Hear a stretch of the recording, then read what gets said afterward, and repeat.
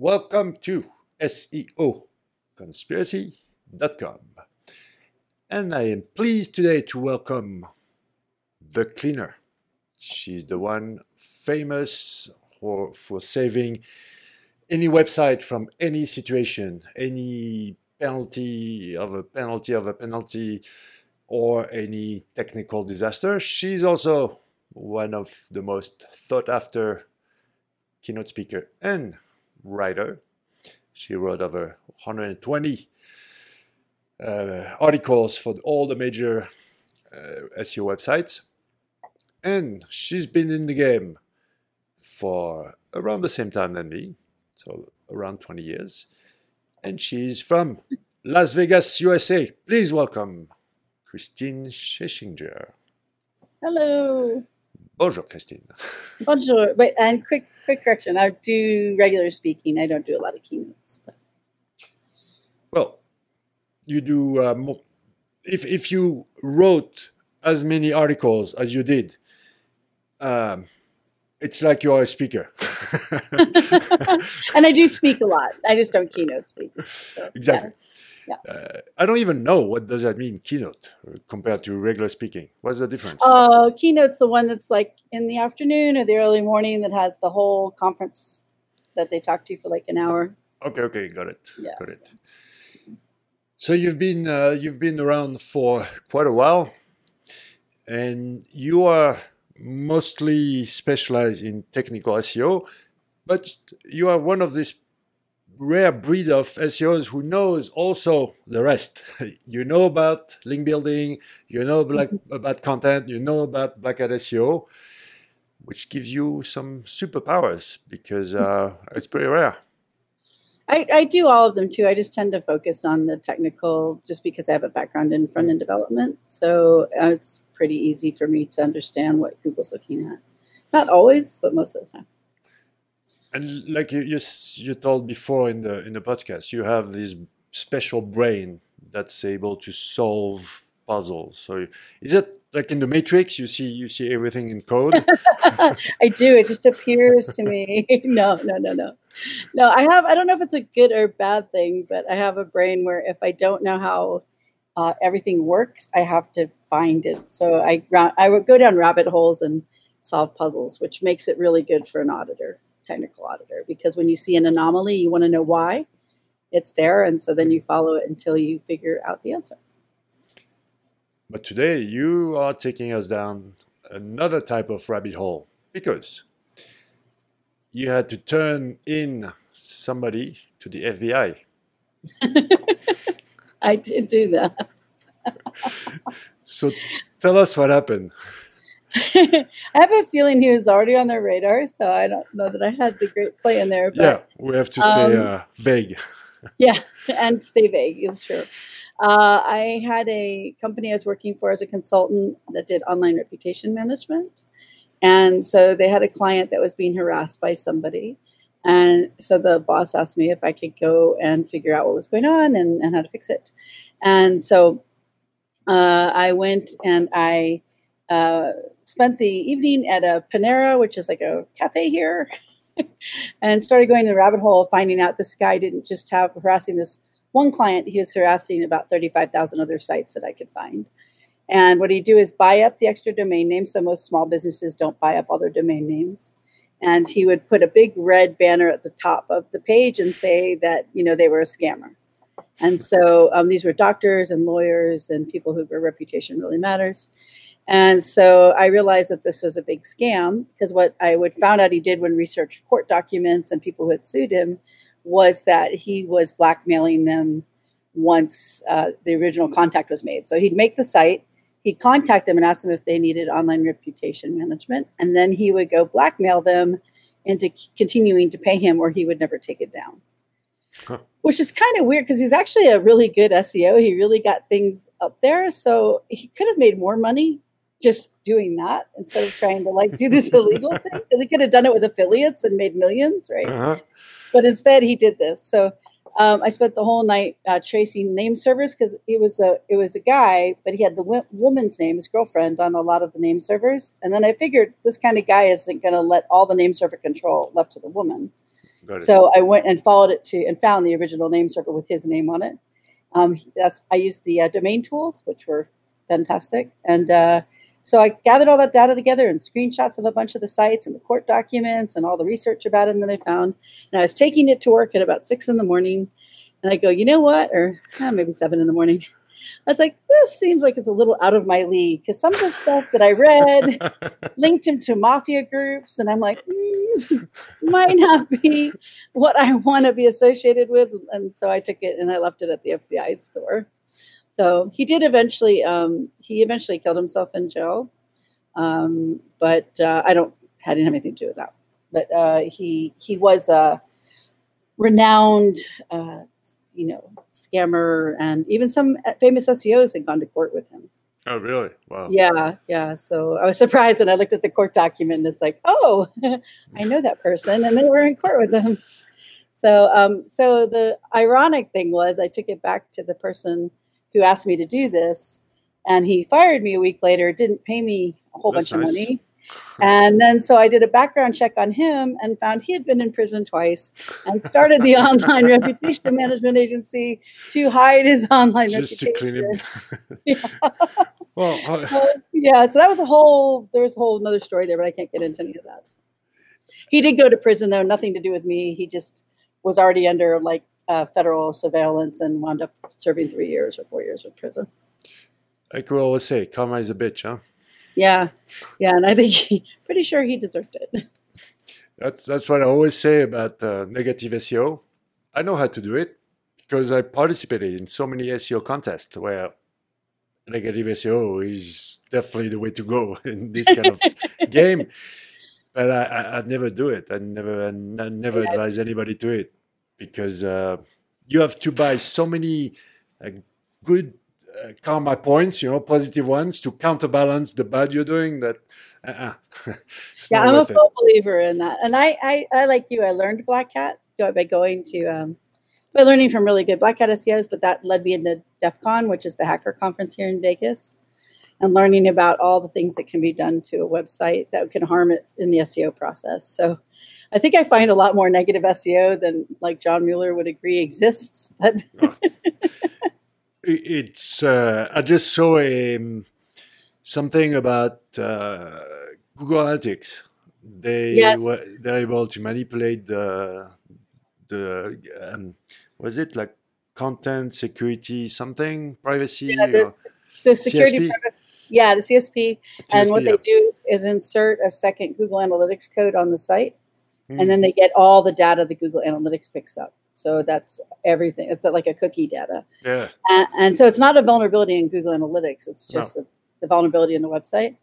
That's a big one. And the weird thing is, in the last 6 months, I've seen quite a few sites that have extra GA codes on them. And I asked them, hey, do you know where this came from? And they don't. So now I'm going to go back and re-review those and see if that was just they didn't know, legacy. Somebody put it on there, or if it was possibly someone was stealing information. And I also read that 53 iOS apps, including TikTok, were able to see everything that you copy in the clipboard. That's nice.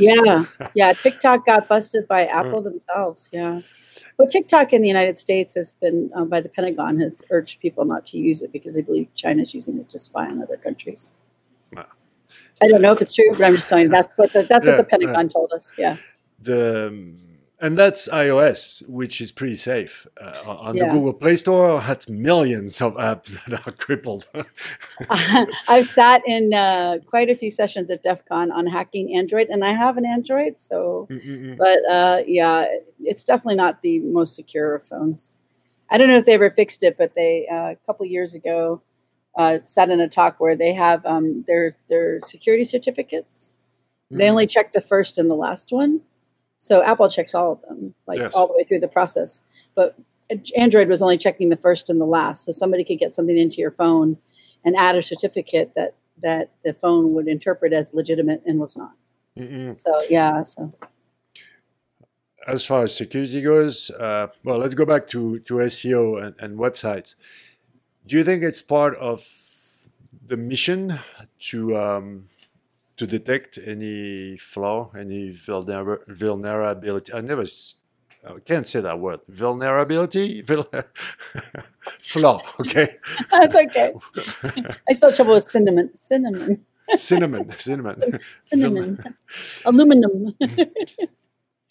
because I don't have it in my audit to do a safety check of if I see something. Yeah, you see some weird keywords coming up in the search console, of you do a site colon, and you see some weird pages appearing, and I know you uncovered some Trojan or something like that, some viruses, and they were in the site decades ago, right? There was an Trojan. I don't remember uncovering a Trojan. there I've was uncovered like something. man in the middle attacks and stuff like that on different sites.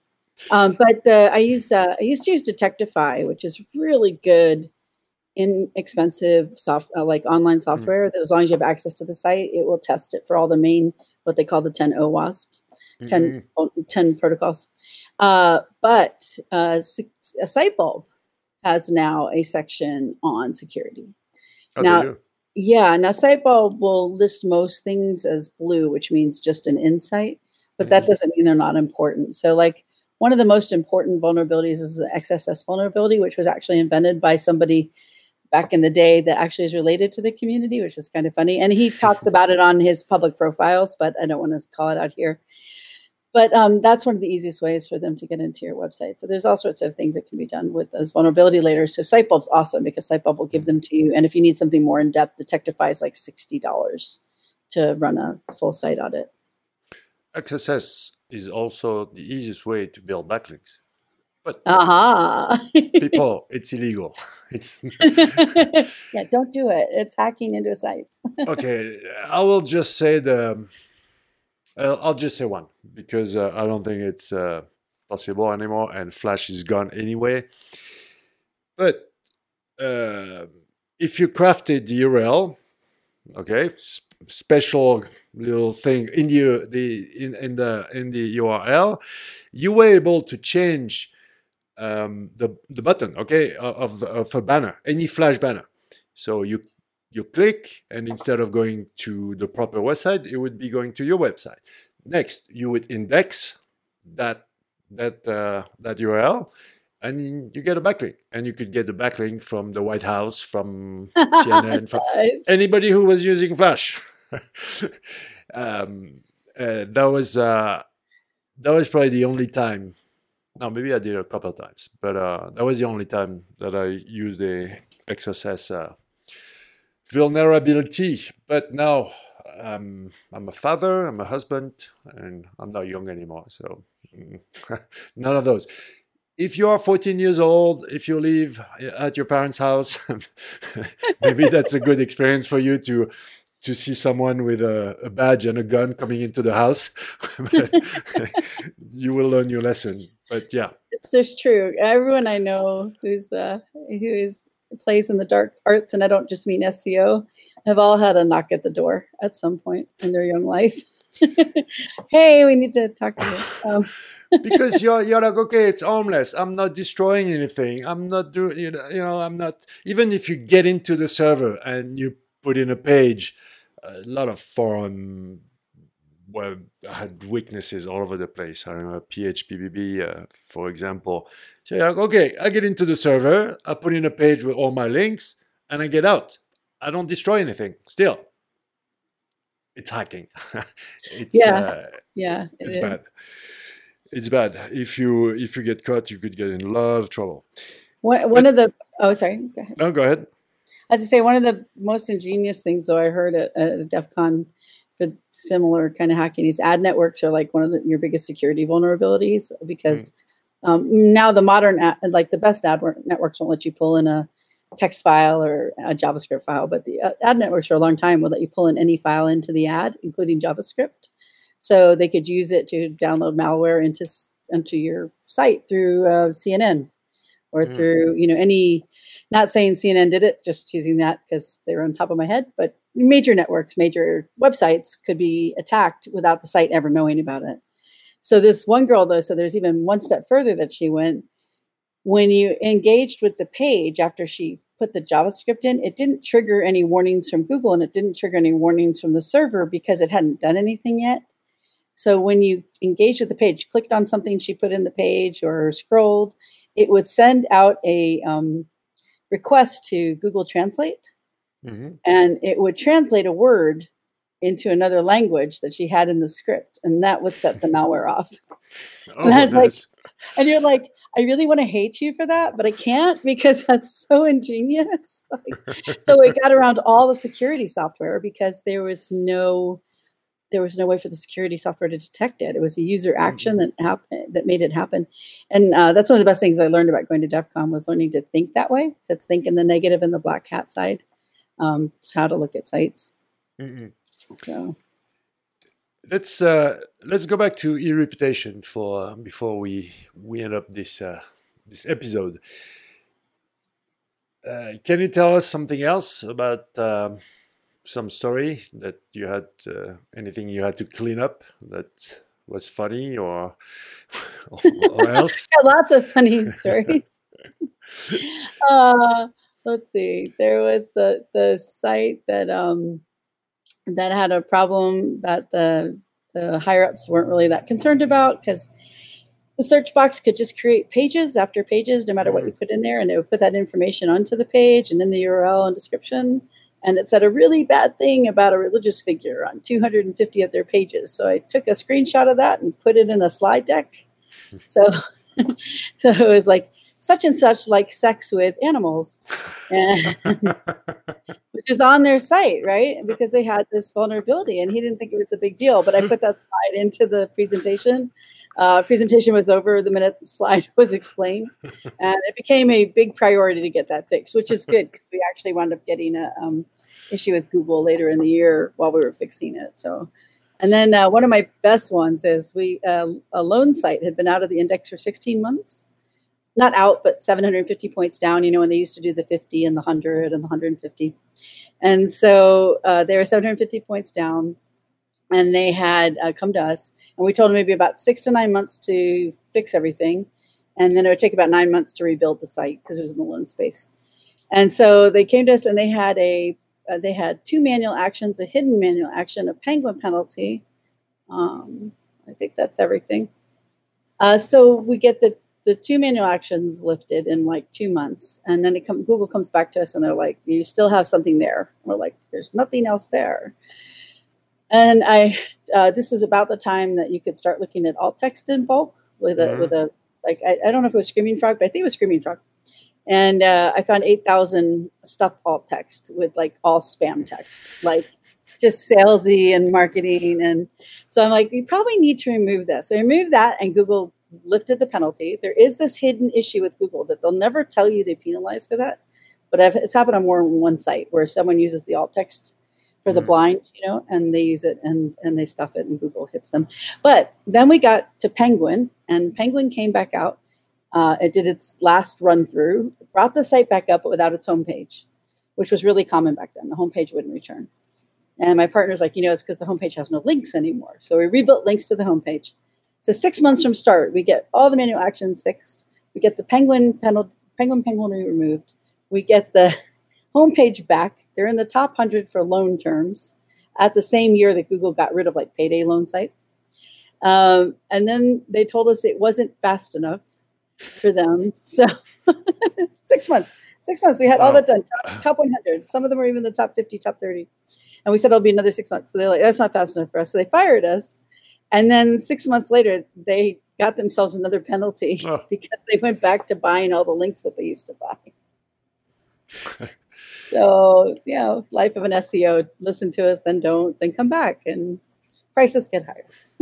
I told you, people, she's the cleaner. Well, so, there's a group of us, Well, once you start to unveil hidden Google penalties, that's another level. Because it does happen. It does happen, yeah. And you need how could I say it? You need experience. You need to, like you say, have this puzzle, and you need to see, okay, this is legit, okay, this is not, this is, And Yeah. only experience can give you that power to know what's legit or not. Because most of the people, they don't do it on purpose. They just think it's a good idea, or they saw someone else doing it. Yeah, and that's the reason that forensic SEOs are a little bit different, technical forensic SEOs, because we know how to look for the anomalies and know how to Mm. look for the things, but also we know what Google values and what it doesn't. So Mm. we're looking for things like hidden alt text, which we know Google probably has an issue with, where someone who doesn't have that experience might go Mm. off on a wild goose chase, not because they're not a good SEO regularly. It's just that forensic technical SEO is a little bit different than regular SEO.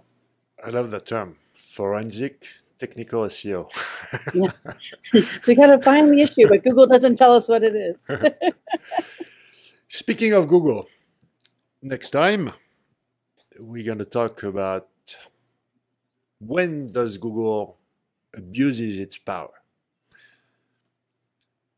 Thank you, Kristine. Thank you for having me. Until next time, thanks for watching.